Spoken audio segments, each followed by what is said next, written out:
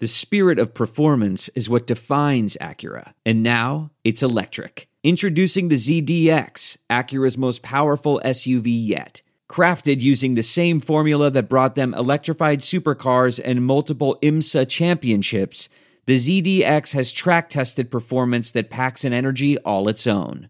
Unlock the energy and order yours at Acura.com.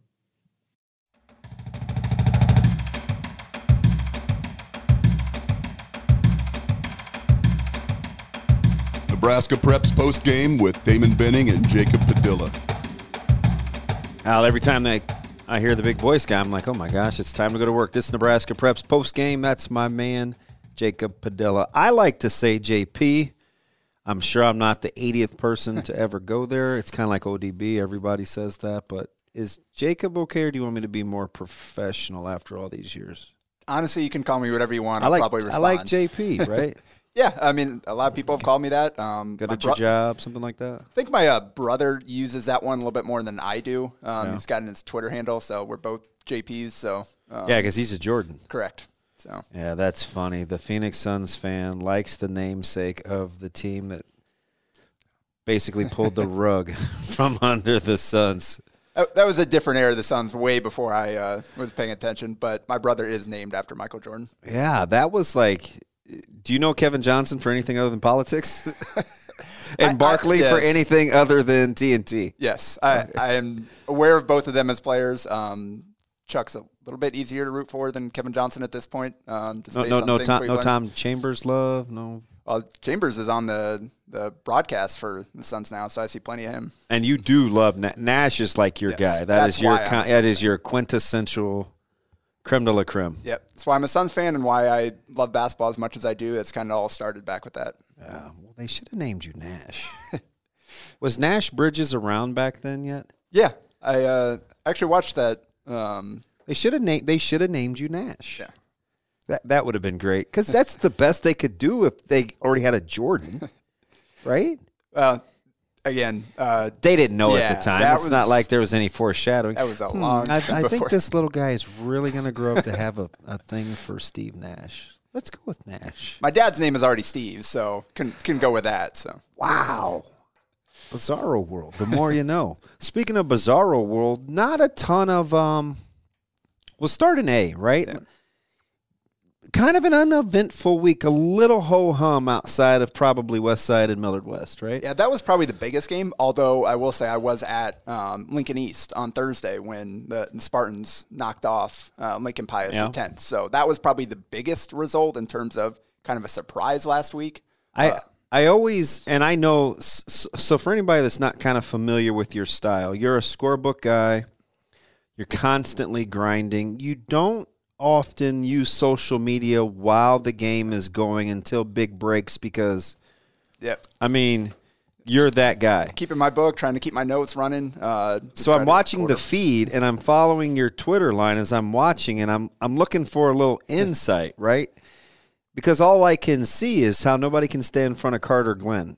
And so I just want you to be able to say, like on Twitter, wow, Carter Glenn, whether it's his short area quickness, whether it's a lack of communication, because I know fans are starting to come, but you can still hear quite a bit. Was that the first time you thought Pius had seen Carter Glenn? Well, it was because he didn't play in the first he missed game. He missed the first one. He still made that a close game. Yeah. So there's just something about that matchup for Pius that they struggled with. But, yeah, Glenn was the best player on the floor, and he did it. The toughest thing about him in that game is he was just scoring at all three levels. His pull-up jumper, he's got that thing down. Yeah, he had the one from the elbow that was so pretty. He gets good elevation. He's already got kind of sneaky length. Yeah. I think that surprises some people sometimes, don't you? Yeah, and so he 3 of 5 from 3, hit 2, 3, 4 mid-range pull-ups, and then went and finished at the rim a couple of tough times too. And that game was a 1-point game in the fourth quarter. Sam Easley came off the bench and gave Pius a spark there. 6 points early in the fourth quarter there. Got it down to 50-49, and then East hit him with a 9-0 run, and that was ball game at that point basically. They hit a couple of shots late, tried to get back into it, but East held on to the ball, made enough free throws to close it out. And it's something you've talked about. I think a little bit of it Pius's shot selection got away from them. Yeah, I'm kind of convinced now, right? Like I've been saying this for about 3 or 4 weeks, and I'm like, well, is this kind of an aberration? I think that's just how they play. Coach Spitzka likes tempo, and with a little bit of that, you're going to give up some of the shot selection, but the fourth quarter got away from Pius, in my opinion, in terms of getting quality shots. But I will say this. That is 2 of the better coaches in the state, especially in Class A with Coach Campbell and Coach Spitzka. Those are 2 quality coaches. And as good as Carter Glenn was, the guy that swung that game was Henriksen. Career high 20, I believe. Finished everything around the basket and went create a couple of his own, too. It wasn't just all dump-offs up from those guards. I was going to ask you, so, I'm kind of doing the gestures as I see him kind of, whether he's pump faking or using his footwork or a scoop shot. Has he kind of, in your opinion, always been that crafty around the rim with that kind of touch? See, that was the first time that I've really seen him play in person. I've seen a little bit. I've kind of watched a little bit there on videos, and I haven't seen a ton. And you look at his numbers; he's not double-digit score or anything. Yeah. So that was he stepped up big time in one of their biggest games and really delivered. Like I said, there were a couple nice post moves in addition to there's a putback or 2, and then outside of that, he's finishing off those pick and roll plays from those guards with Glenn and Braden McPhail. So he had a great game there and really changed it. Now, maybe we'll know more after this week because there's a big one looming. Actually, 2. And they both feature Omaha Westside because they get Central and Lincoln East on back-to-backers Friday, Saturday. Have you seen enough now to flip-flop Pius and Central? Yeah, I think we'll see on Friday, like you said, Westside. But from what I've seen at this point, I think Central, I'm good with Central at 4. Pius, it's just it's only their second loss, but obviously the first loss was against Bellevue West, so there's no shame in that. I mean, Central's losses are against Millard North, so you just kind of feel like you know who they're going to be. Yes, I think there's just a little bit more there in terms of guys that you can rely on a little bit versus Pius, where Sam Hostreiter played really well in that game, but they just didn't get quite enough. I really like his game. And he's really coming along. There's a lot of skills there.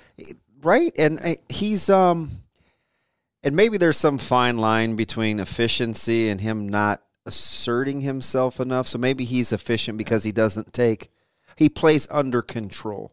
But man, and he's got some tools in his bag. And they got away from him in the second half after he kind of kept them alive in the first half. And that ended up costing him. He only had a few shots in the second half and ended up with 18 points.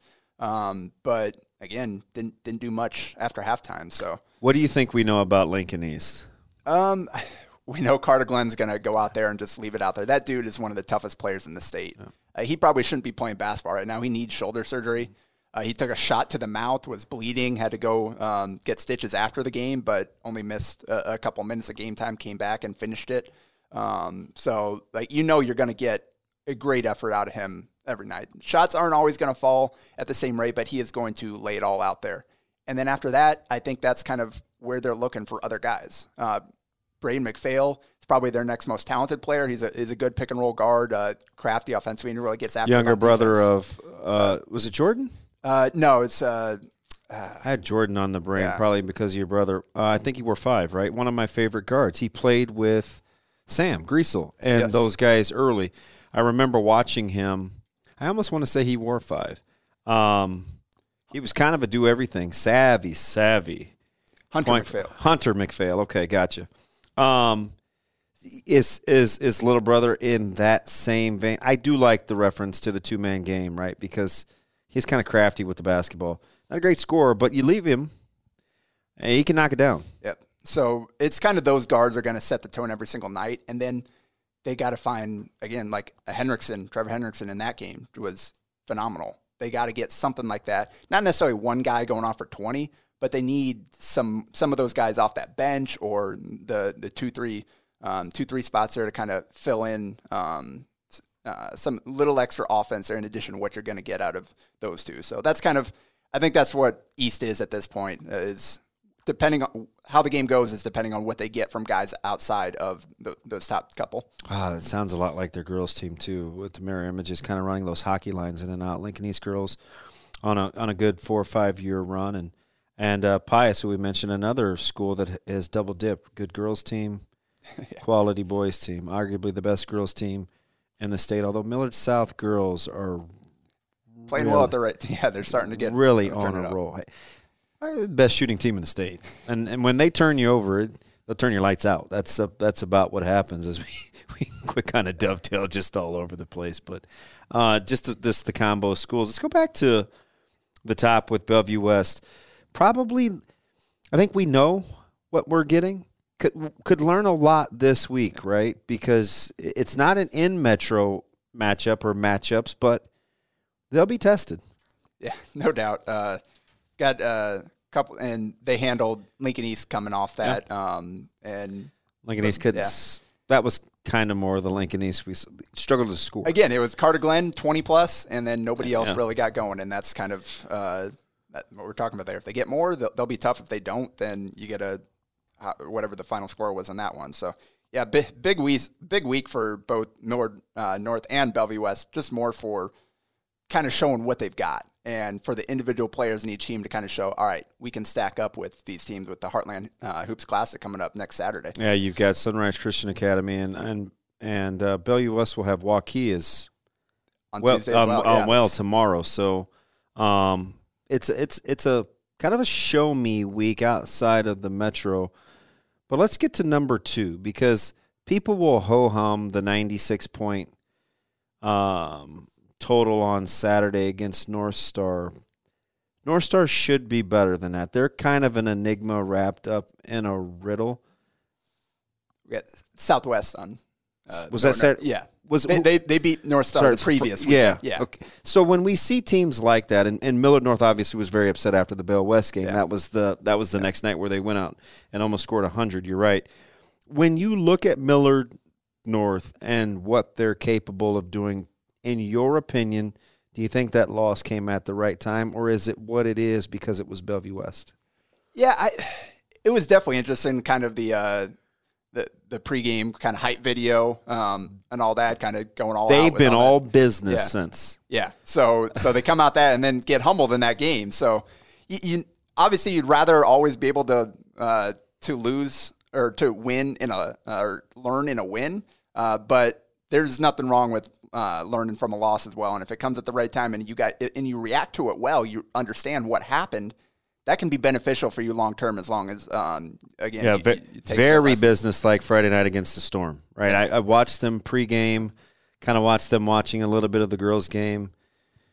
They appear to – that's about as – maybe they, were like, hey, Elkhorn South, but they typically have a little bit more of a vibe. They were – that approach I felt like was interesting. I'm like, gosh, I wonder if this is going to kind of be them the rest of the season with that business approach. And then against Southwest this weekend, Hunter Salas, 29 points, 11 offensive rebounds. Oh. So he was playing hard, obviously. How many times have we said this, you and I especially, just because we'll talk off camera quite a bit, he's capable of being a stat sheet stuffer. Yeah. Whether it's offensive rebounds, we've seen him with some key ones in tight games. We know he's a good defensive rebounder. When he asserts himself on the defensive end, he's a guy that can get you a couple of 2 or 3 steals a game. He's good for a couple of blocks a game. For him, it's all about where he wants to exert his energy. And it seems like he's starting to turn it up a little bit the last couple of weeks. Obviously, like St. Thomas was the story of the first half of the season, and he was kind of leading the way for them.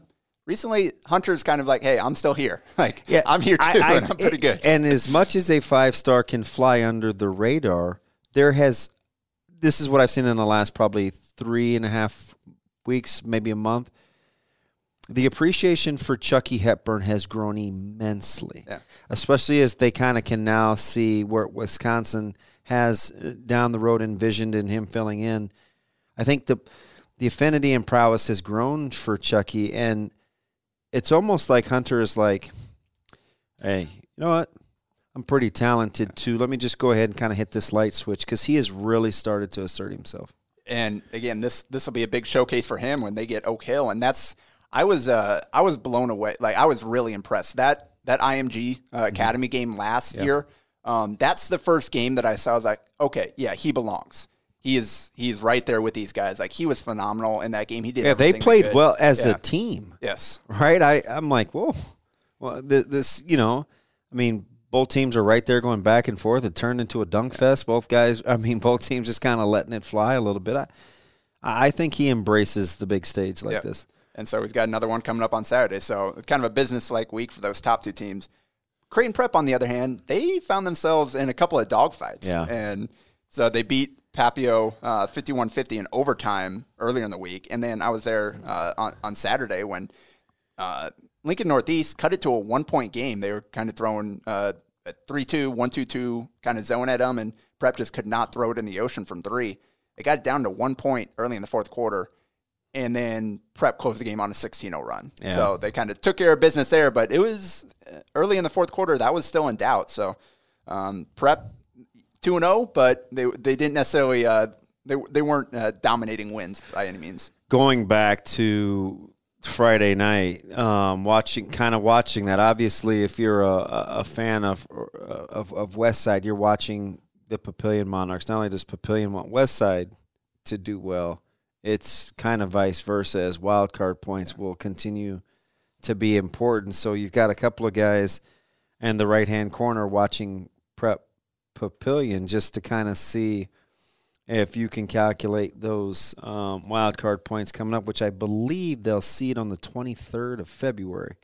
The girls are the 16th, and I think the boys are the 23rd. But having said that, that was a game in which the Monarchs probably feel like they should have won. They turned the ball over 3 of their 4 last possessions in regulation. Didn't really give them a chance to win. It's 44-41 with 1:15 to play. You're probably feeling pretty good. Just couldn't take care of the basketball. Yeah, and that has to hurt for those guys coming out of that game, knowing you were right there. But at the same time, and led probably, 3/4 of that game, 80% of that game? So it's a good showing for them. They definitely have bounced back from kind of the struggles early in the year with how tough their schedule was. I think they've learned from that. Yeah, the Westside game surprised me. We agreed, right? Yeah. The ease in which Westside won that game surprised me quite a bit. Although Westside's playing pretty good ball right now, and I will say they are. That's a good team. We talked about that, how big that Westside Millard West game was for kind of standings and kind of guys showing who they really are, and they won that handily. Just phenomenal defensive performance. Guys really stepped up there, and I will say, seems Logan Wilson coming off that bench with Tate Advati hurt. He's played well. In the last 4, he's averaged 6 points, 7 rebounds, and 2 blocks in the last 4 games with Advati out of the lineup.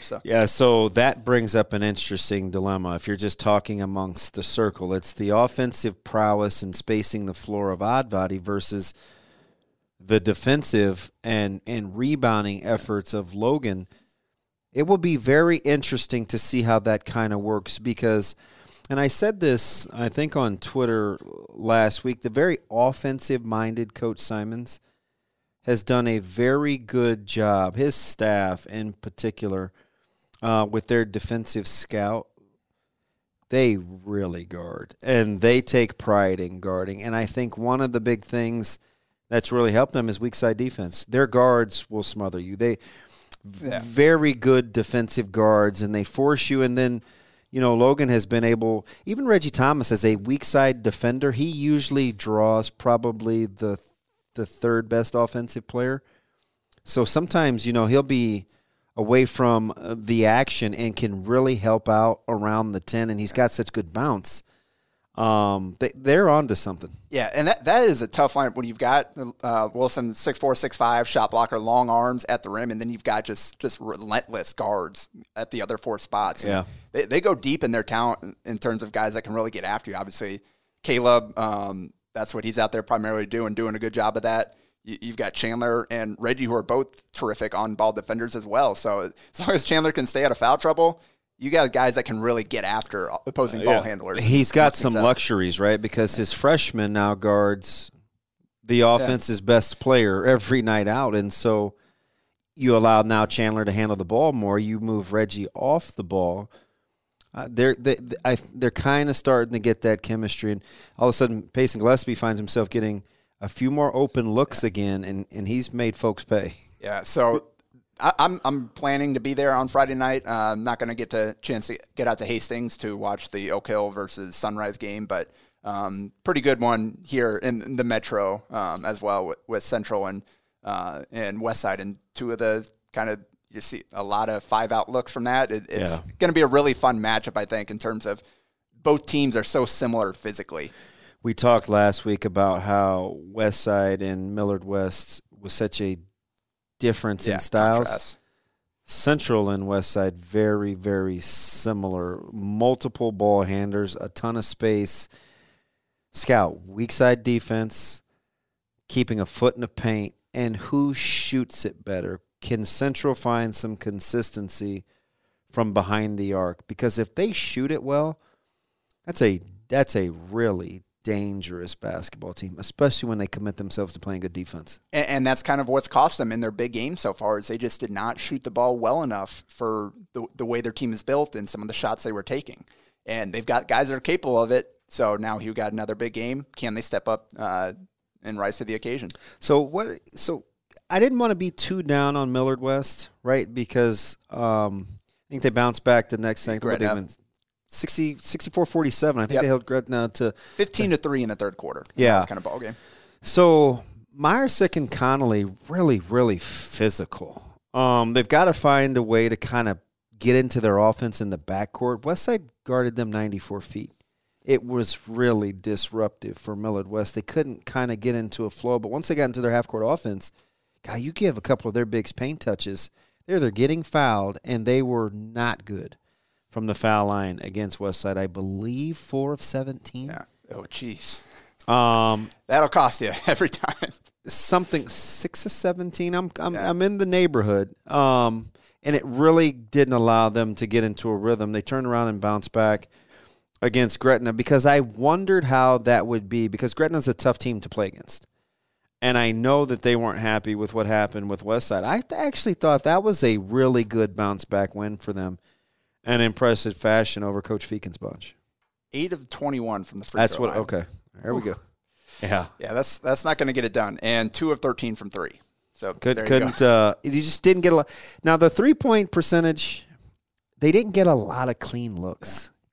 It was just really hard for those guys to shake free. Well, they weren't much better inside the arc either. Shot 36% from 2. So it was just a phenomenal all-around defensive performance by Westside. So how are you kind of parsing through now?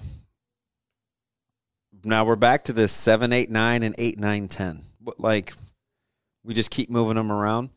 I think we like the Monarchs and the Warriors inside the top 7, right? We go Millard West 8, Papio South 9, or Millard West ahead of Papio South?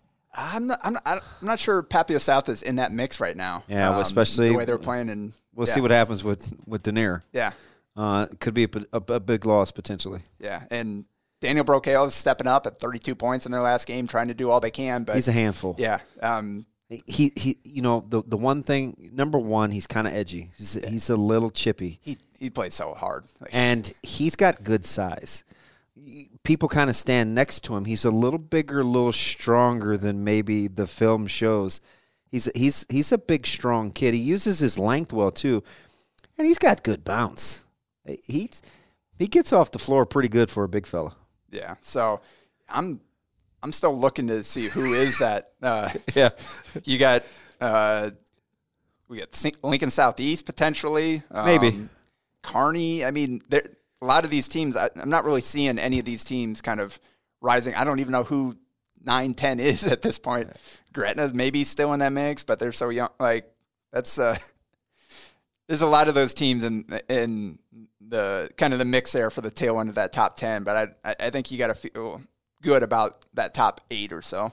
Yeah. How important do you think hosting will be for districts?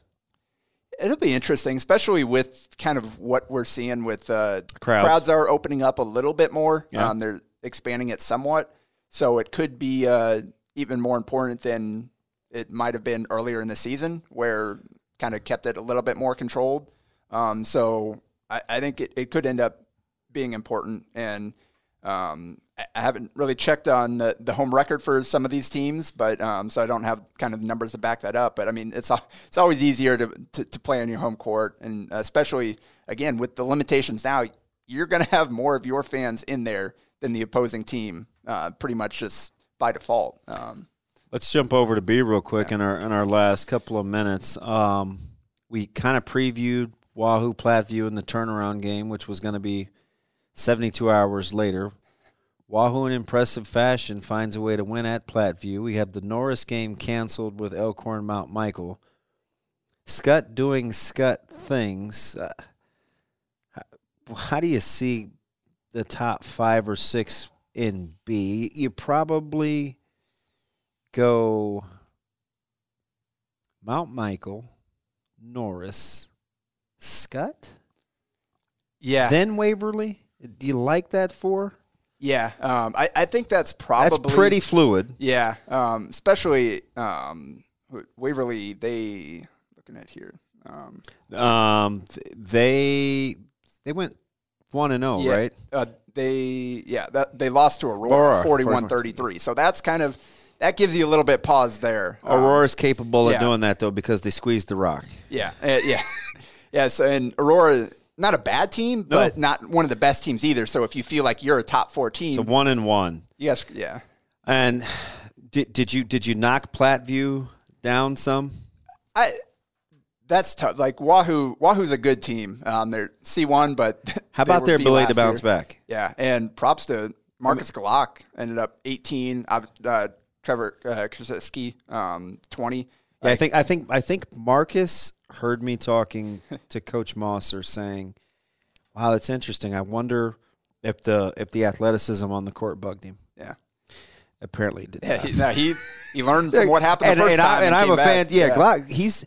So here's the thing that I like about Marcus Glock. He is crafty handling the ball. Yeah. He's not going to put it on a string and just kind of go by you.